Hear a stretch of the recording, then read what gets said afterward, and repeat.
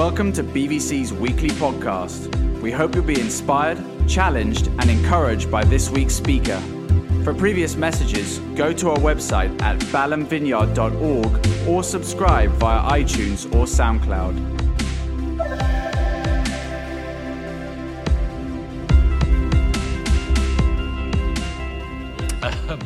We're right in the middle of a series on the story of the kingdom, and we're going to talk today about the clash of the kingdoms. Maybe the next slide. Let's go on to the next slide. I read about a spa in Miami Beach, and here's a description of the spa vacation that you and I can take if we've got money to burn. Just listen to this. A luxury hotel is offering you and I a 350-gallon infinity tub filled with thousands of litres of Evian water. And this is the description. You'll be taken up to a penthouse suite whereby a team from the spa will give you in-room treatment, sounds great, and set you up with a platter of food, salmon, foie gras, lollipops as well, which I thought was a bit weird, and the 7 sins of chocolate. But this is where the real show starts. Our butler will fill a small pool with natural Evian spring water. Of course, there's the flickering lights, the floating daisies, the candles in the water, and the hotel proudly refers this as the world's most expensive bath. And at around £3,000, you and I can take that bath. Separately. Yeah. You on your own, and I on my own can take that bath. Is that what life is supposed to be like? Let me show you another slide. This is the reality of other people who are taking a bath today. Tens of thousands of people every year are taking horrendous trips to find safety. They're fleeing persecution. They're fleeing war zones, and they are spending thousands of pounds in order to do that. This is the reality of some people's baths today. And I don't know about you. If you've got outrageous sums of money to luxuriate your way in a spa bath in Miami. But for some of us, we're convinced that there is a war going on. And we're talking today not just about a physical war that's happening, but a spiritual war. And for some of us here, we might be saying, yes, I know there's a war. I've heard sermons about this. I've read something about spiritual warfare in the Bible. But surely this happens far away from me. Surely far away from my family, far away from my workplace or my church.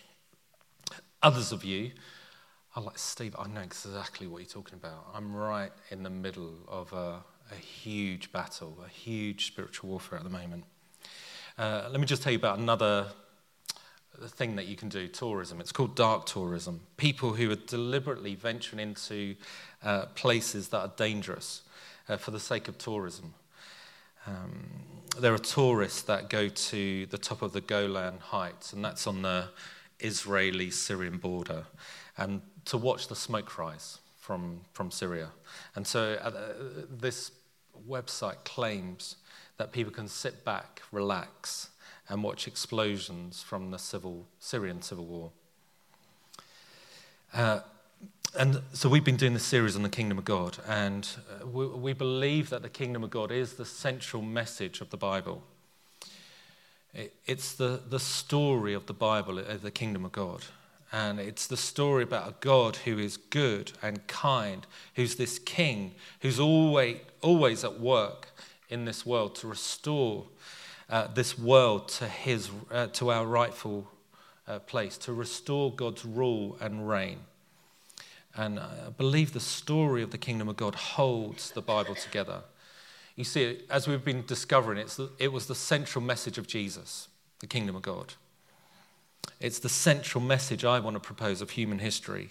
And today, as I continue to talk, I want to talk about the clash of the kingdom, but specifically, who is the devil? And we're going to talk from Ephesians 6. And it's a famous chapter in the Bible just about the armor of God, and it's a famous chapter that we read about how we are to fight a battle, a spiritual battle. And so we're gonna look at that. And it says this: finally, be strong in the Lord and in his mighty power. Put on the full armor of God so that you may take your stand against the devil's schemes. For our struggle is not against flesh and blood, but against the rulers, against the authorities, against the powers of this dark world, against the spiritual forces of evil in the heavenly realms. This is the word of God. It's absolutely true, and it was given to us in love. There's an ancient Chinese military book written over 2,600 years ago, and it's called The Art of War. It's written by a man called Sun Tzu. It's said to be one of the oldest books on military strategy in the world, and it's had a huge influence, not just in the East in military strategy, but all over the world, and even now in business, in corporations. Its influence has gone way beyond the military. And one of the things that Sun Tzu says, I don't know if you can see that. Let me read all of it. He says this, and I found that interesting. I found it interesting, just what he says, and we're going to use this as a premise for today. You must know your enemy before going to battle.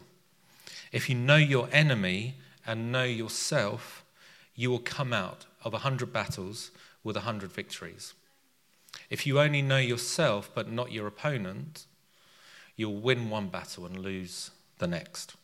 But if you don't know yourself and you don't know your enemy, you will always lose. Know your enemy. Know your enemy.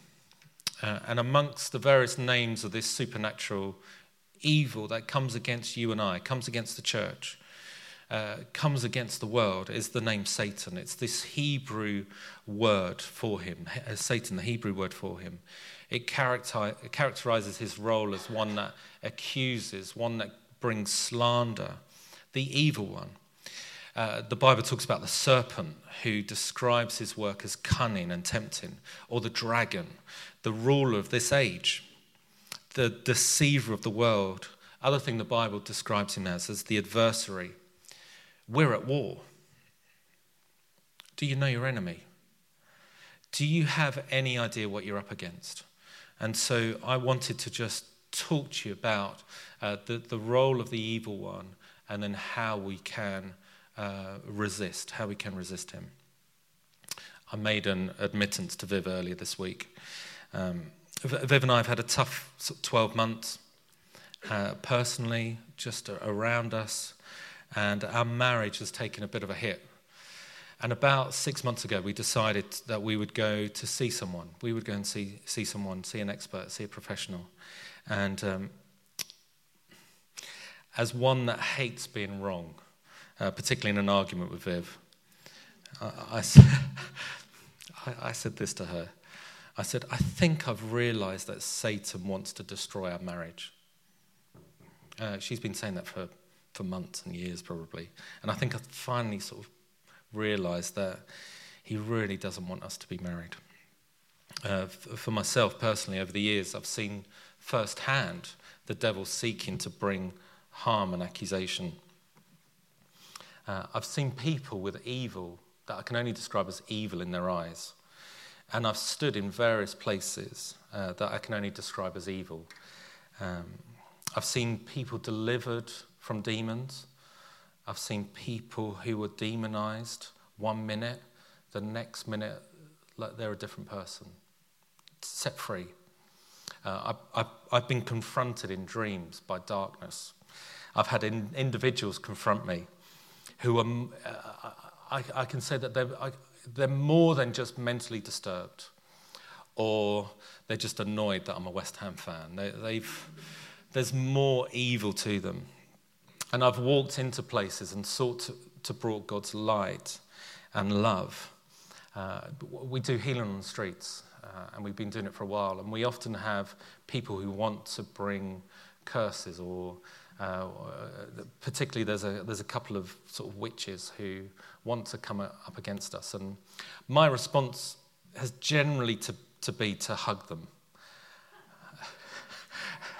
My response is to try and hug them. Come on, give me a hug.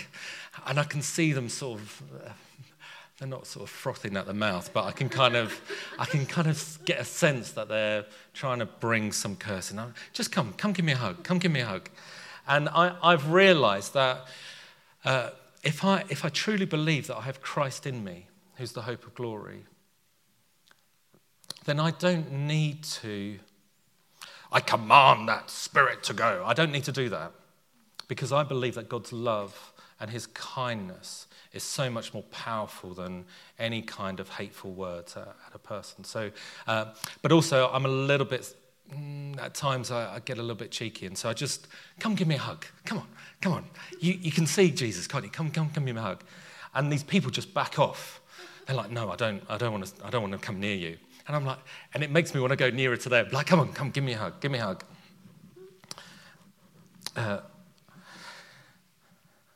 So we have these scriptures here. Finally, be strong in the Lord and in his mighty power. Put on the full armour of God.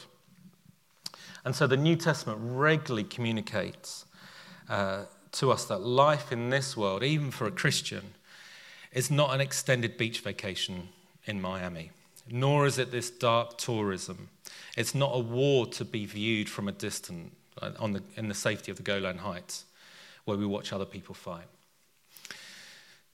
Ephesians 6 describes war as our struggle.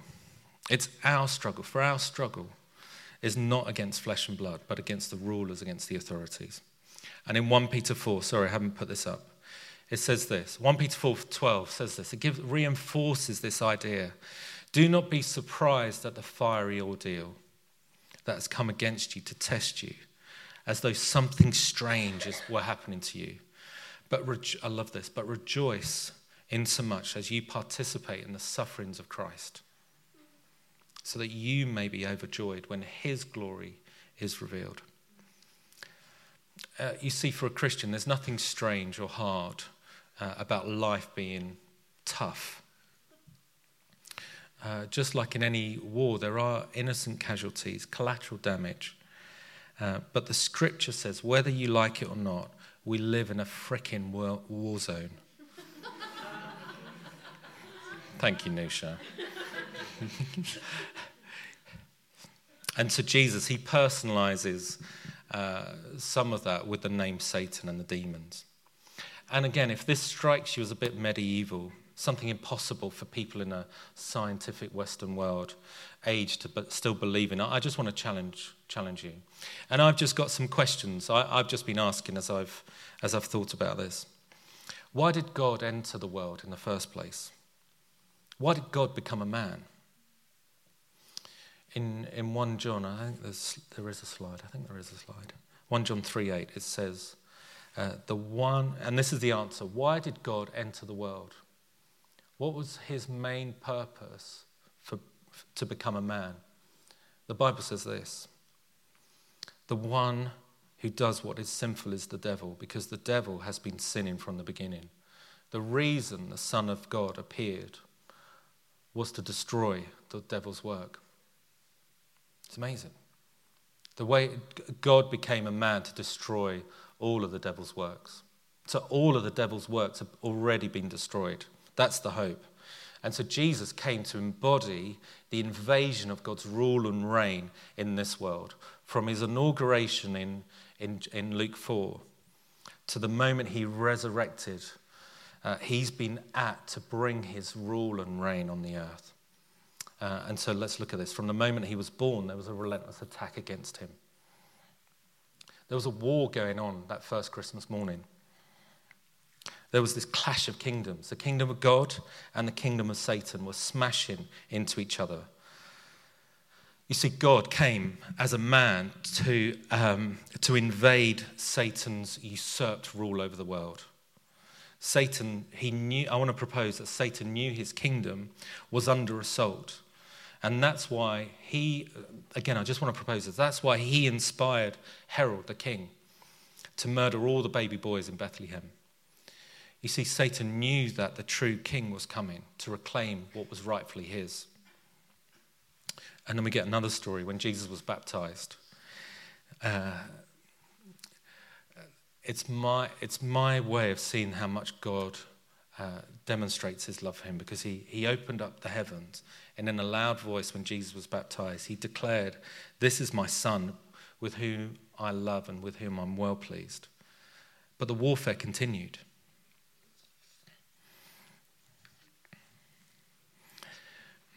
What I want to propose is that whenever the kingdom of God goes forward, there's always a counterattack. Every time the kingdom of God goes forward, where we see something of God's blessing, of God's favor, God's light penetrate in the darkness, there is a counterattack. That's what happened with Jesus. This principle of the clash of the kingdom is attack, counterattack. I don't know if you've seen that in your own life. Every time you move forward, you take forward movement, there is a counterattack. Last week, we had some beautiful people who got baptized. They're just declaring that this is who I am, this is what I believe, and I'm putting a stake in the ground and saying, I belong to Jesus. There's forward movement. I don't know if you see this. So in Jesus' life, when he was baptized, Satan counterattacks him by tempting Jesus in the desert, in the wilderness. When Jesus, he healed people, and you may have heard this before here, it's estimated that he healed about 100,000 people during his 3.5 years ministry. Mass healings and individual healings. He displayed miracles over nature, deliverances. You would see devils come out of people just as Jesus was around. We have an emphasis here that healings, deliverances, miracles were part of Jesus' heart as compassionate, a compassionate heart. We read scriptures where Jesus, he was moved with compassion towards people. He was showing God's heart towards people. You see, God loves everyone and wants to restore every human being to himself. He wants human beings to flourish. And so we believe that Jesus, he worked these miracles to bring people into his family.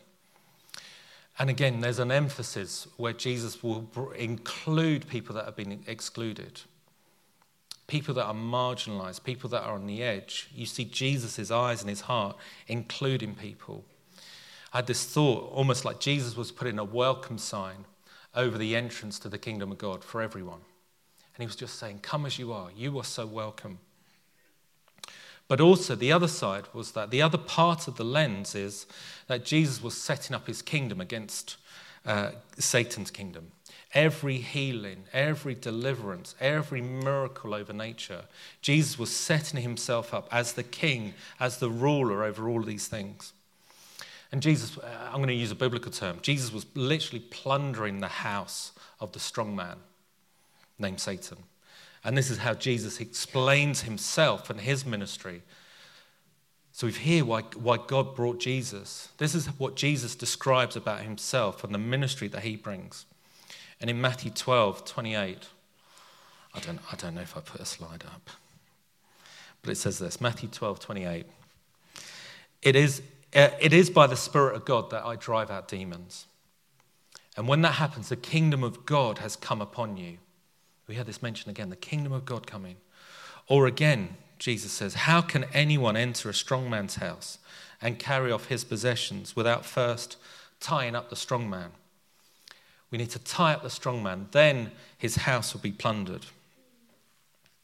You see the purpose of Jesus' mission and ministry, to tie up the strong man, to tie up the devil, to plunder his house. And then Jesus dies. And again, we have these two lenses. He died as a sacrifice for our sins, to pay for our debts. He died in our place as a substitute. He died to satisfy, to appease the wrath of God against sin. But the other side, we do not fully understand the death of Christ in a comprehensive way unless we set it against this backdrop of spiritual warfare. Why did Jesus die? He died to overthrow the kingdom of Satan and death. And we read in Colossians 2, And it says this is why Jesus died. When you were dead in your sins and the uncircumcision of your sinful nature, God sought the charge of our legal indebtedness, which stood against us and condemned us. He has taken it away, nailing it to the cross. There's one side. And then Colossians 2 goes on in verse 15. And having disarmed the powers and authorities, he made a public spectacle of them, triumphing them over the cross. This word disarmed here speaks of God stripping Satan of all of his artillery, leaving him with no weapons to fight with. When Jesus rose from the dead, he totally plundered the enemy. He took back what was rightfully his. So the enemy has no power over you and I anymore because Jesus has ultimate victory. For those of us who are Christians, I hope you get it by now. We're at a war. There's a relentless attack from the enemy, not only on Jesus, but also on Jesus' people. All that God loves, Satan hates. You look at the book of Acts, you can't read the book of Acts without seeing this relentless attack on the early church. Imprisonments, beatings, martyrdom, stirring up the crowd against the early Christians.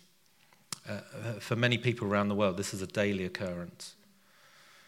For Viv and I, we've seen pastors and leaders, Christian leaders, pastors, self-destruct because of their own greed or their own sexual sin. We've seen divisions in the churches, the scandal of child molestation, false doctrine being taught, which I can only describe as a doctrine of demons. When you look at the state of the world, of the church in the world today, some of the church is weakened, it's bloodied, it's compromised, it's persecuted. We cannot understand this other than to say we're at a war. Let's read Ephesians 6 again. And we want to help you discover what are some of the tactics of the enemy in order to help you resist. Let's go to the next slide. Paul speaks about the devil's schemes on strategies. So number one, he's cunning in verse 11. Finally, be strong in the Lord so that you can take your stand against the devil's schemes. I don't know about you. The devil rarely attacks openly. He tends to use darkness in his attack. He's a dangerous wolf. Satan doesn't normally attack through persecution or open warfare. That's not his most common weapon. He prefers seduction to draw us to compromise and step by step to erode us or to lull us to sleep. The best way he can do is to make us ineffective, is just to make us bored or lull us to sleep. I'll give you an example of this. Satan is just as happy as if we sit in front of Netflix for hours a week, drowning ourselves in escapist entertainment or show after show after show. And he's just tossed you in jail. We're no threat to him. And for me, that's one example. And I want to just ask you a question. Are you aware of the strategy, Satan's strategies over your life?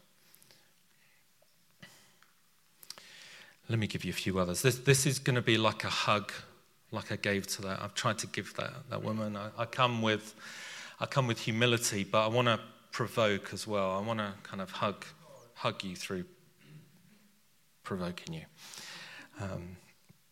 As Christians, do we get caught up in society's need to get drunk? Do we push the boundaries of sex, immorality?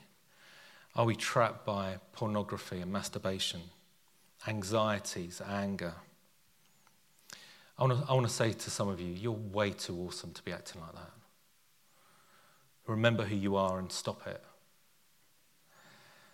The devil doesn't own you.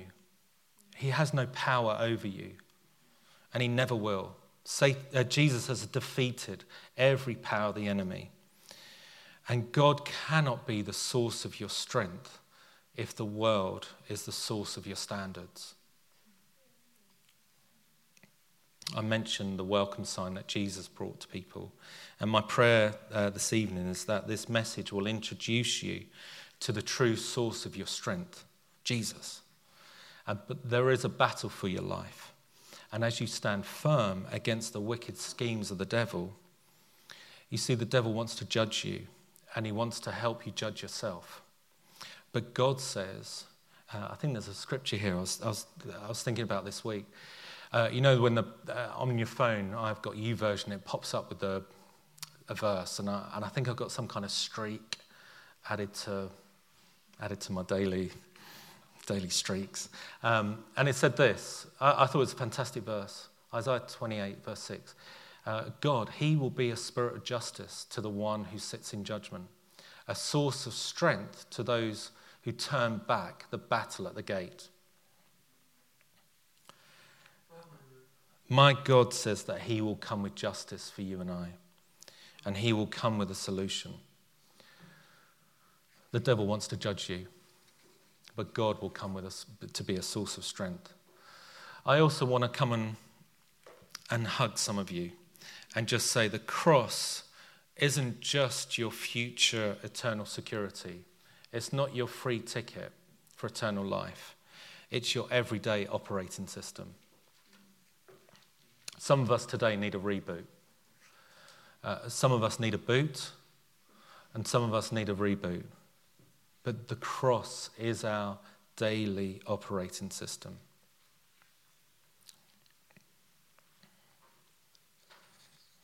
Okay, let's move on. Okay, I'm going to put 2 and 3 together. So number 2. So number 1 is cunning, verse 11. Number 2 and 3, they're together, verse 12. For our struggle is not against flesh and blood, but against the rulers, against the authorities, against the powers of this dark world.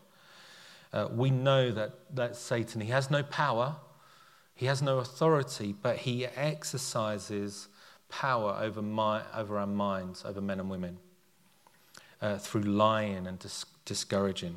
He can drive people to suicidal thoughts, homicidal thoughts, self-destructive thoughts, thoughts of harming yourself, thoughts of harming others. We have to come to grips with his strategies. He can stir 2 people who swore to love one another till death do them part and to tear one another apart in a brutal divorce proceeding. And the Apostle Paul points to another one. He says he's wicked. He's got no moral compass. He's got no moral code to the way he battles. The enemy, he loves the darkness of lying, the darkness of deception. That's why so many places where sin is committed are dark places. People don't want to be exposed when they're in sin. They don't want the spotlight shone on them. They want to sin in secret, in dark, at night, where they can be unseen, anonymous, unaccountable. Our enemy is wicked. I just want to throw one more thing out, and then we'll come to land. Are you in touch with yourself to know where you're vulnerable to attack? Friends, let's just be honest here. Are there some places in your life that are real weaknesses? The place where enemy has access to you. And do you have enough self-awareness to know those entry points? Maybe there's some grooved out habits of sin. Maybe there's some repetition of sin that have just created some grooves. Perhaps there's a growing emotional attachment with someone who is inappropriate for you to be attached to. Maybe you and your spouse have got a little more distant. Viv and I, we left marriage counselling on Thursday, grateful for some of the skills and growing communication. The enemy's out to destroy our marriage. And for many of us, for many people, you may be married, you may be in a relationship, it will take you very little to push you over the edge. It may be you're right on the edge of your relationship with the Lord, and it will take you very little to push you away from your relationship with the Lord. Maybe for some of you, there are certain situations that you do not well with. Maybe when you travel alone. Maybe when you're in a certain group. Maybe there are things that trigger self-destruction or self-destructive behavior. Or it might be that you're so needy of attention that you're vulnerable to flattery. The enemy has no power. He has no given power, authority over you. And so it's vital that we approach this battle with the right attitude. Until Jesus returns, we have a fight in our hands. But we fight from a position of confidence, knowing that Satan is already defeated and the victory is ours.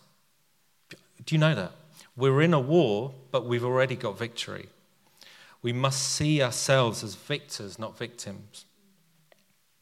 So we don't pray for victory. We pray from victory. And that's the truth. Why is life so hard? Because we're not on a vacation. We're in a war. And we're not tourists. We're smack in the frickin' middle of it. I just added that one in there. I love that song that we sung, and I'd love to sing it again. What a powerful name it is. What a powerful name it is. Jesus, I thank you that you're fighting our battles.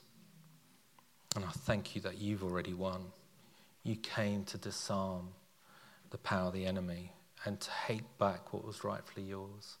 And I pray across the room now, Holy Spirit, that you would release victory over people from their rightful place. Any lawyer who goes into a court is not only trying to punch holes in their adversary's case, they're also completely aware of their own weaknesses in their own case in order to defend against those that are coming against them. Why don't we stand?